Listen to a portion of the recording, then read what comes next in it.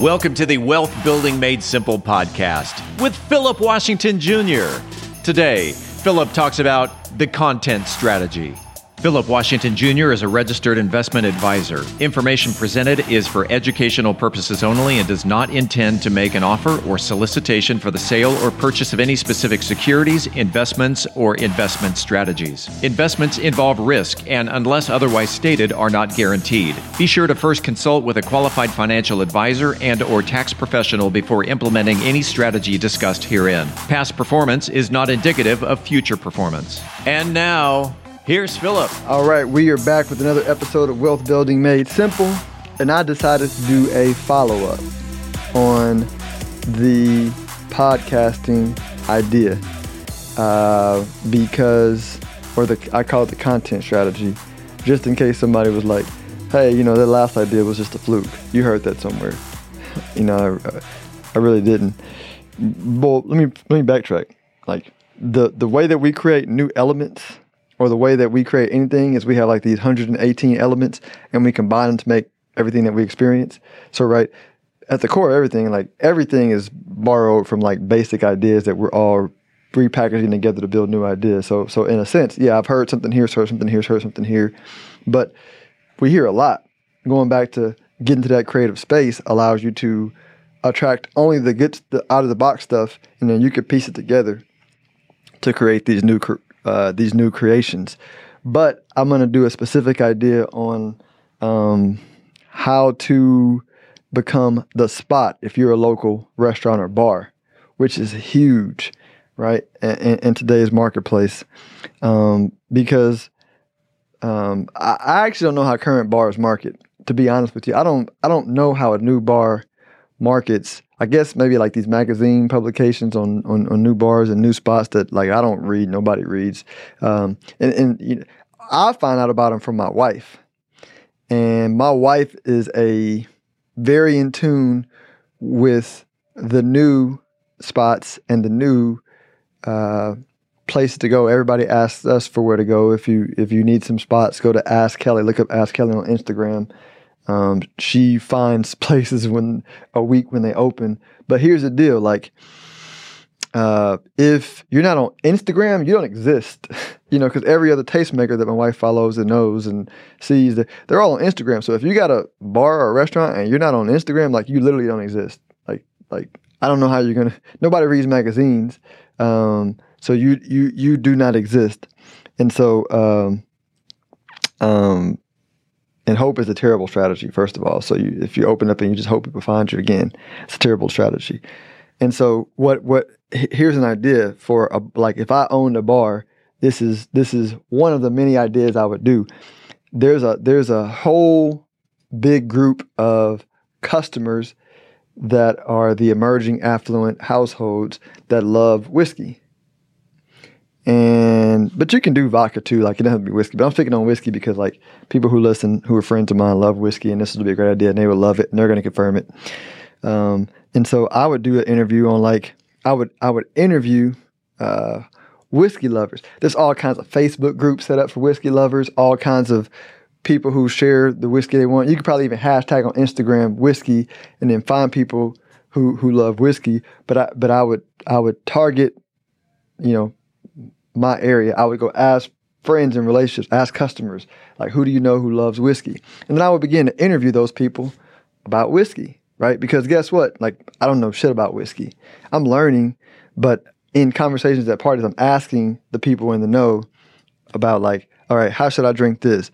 What should I drink, right? And ultimately, it's like art, right? There's no right or wrong answer. But the point is, like, I just want to hear everybody's way of expressing like how they like whiskey, right? It's pretty cool. I like it. I enjoy it. I want to hear something. Like Steve right here in the studio. Steve makes the absolute best old fashions. I've been in lots of bars, had lots of old fashions. I've never had one taste like Steve. It's amazing, right? And so you go interview whiskey enthusiasts and what they like, why they like it, what's their favorite whiskeys, right? You can do live tastings with them. And what are they going to do? They're going to share it with their friends, right? Everybody wants to flex. They're going to share that with their friends because it's brought to you by XYZ Bar. Those friends are going to come on, right? The whiskey taste lovers now like love you even more because A, you showed them some love. B, you with them being part of the taste test on when you do the interview with them, right? They can be a part of the show, and you can teach something new, and they're going to love that, and they're going to come back and want to have it, and want to have more drinks there. But it kind of snowballs and compounds. The other thing is, on that note, on the show, you can also weave in like your bartenders, because here's what I tell my favorite bartenders at all the bars. I'm like, listen, what happened to Bobby Flay and all those people, right? That's just beginning, right? So think about musicians, think about hip hop artists, like everybody who loves what they do are going to have the ability to make millions of dollars a year in every aspect of life. So bartenders who like legit love bartending and they are artists, what most people know already is that I don't go to bars where I don't like the bartenders. If they have terrible bartenders, I don't care what the place is, because the bartender is the bar, right? Where I love the bartenders, I know their names, they know me, they make me feel welcome. Like the bartender is the profit center. And so what a smart operator would do is not try and steal the brand, but they're going to think in harmony. They're going to think like the way you made money in the old world, whether it be a real estate agency or a financial services firm, was you would steal the brand. You would say, hey, come work for me. I'm not going to give you any leads. I'm not going to give you any paycheck. But and by the way, you can't put out any unique marketing for you. And we're going to put out unique marketing for us. But we're going to take a portion of what you do. We're going to take a portion of what you do, and that's how we make our money, right? That's called stealing brand from other people. Internet, you can't do that, right? You can try, but it's so much easier. Like the bartenders are going to have big followings. And if they leave your bar and go to this bar, guess where their following is going? They're going to this bar. And so you can hide and close your eyes and act like that's not the truth, but it is the truth in the internet age. And it's like remote work, right? You can say they're going back to the office, but you're only going to get low talented people, right? You can try to control the brand of the bartenders, but you're only going to get low talent. So what you can do, if you build the media thing and you become good at marketing, and then you tell the bartender, I'm gonna help you in the marketing, it becomes a win-win, right? Because they may or may not want to become the expert in marketing, right? But you want to help them build brands, so you do that. So you have the bartender on the show, and you have everybody in your area fall in love with your bartenders, right? If you want to say, but if I put all the energy into one bartender and they leave, it ruins me. Well, diversification, it's like investing, right? Make all your bartenders stars, right? And have them recurring on the best drinks they make, right? Their philosophy, how they do what they do, how they do what they do. But I call it the ESPN model, because look, Stephen A. Smith makes a ton of money. Bill Simmons sold his podcast for $200 million, right? Who thought we knew that the players were making money, but who thought the folks that were talking about it, who can't even play, were going to make all this money, right? Because ESPN was smart. They were like, okay, the content is owned by the NBA, but what we can do is we can make our commentators the stars, right? We can make people fall in love with Skip and Shannon, right? I enjoy watching Skip and Shannon a lot of times more than I enjoy watching the show. And so that's what you end up doing at a local level, is you make your bartenders the star. And so here's the philosophy, right? The philosophy behind all of this is become a giver, not a taker, right? You give to your community.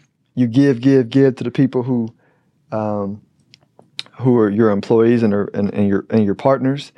And by doing that, if you become your scarcity becomes you being an unnatural giver. Because who's going to walk away from an unnatural giver? Nobody. Because if you become the best giver out there, you're never going to have a problem making money. Because most people live life backwards, and they take. And so you're going to attract all the cream of the crop talent and customers because everybody else is taking and you're giving. And that is the formula. I hope this helps you. By the way, I left out a bunch of different ideas on that one because I didn't even talk about how you can get the actual liquor distributors to pay for your content by being the liquor for the taste testing. But again, the point is like, take the conditions and limits off how you make money, and you free your mind to all these unlimited ideas on how to make money and how to become the best. So I hope this helps you. Enjoy your week. If you are interested in having a review of your portfolio or to see how far on track you are with your retirement goals, Philip offers complimentary consults through his company, Stonehill Wealth Management. For more information, log on to stonehillwealthmanagement.com/talk.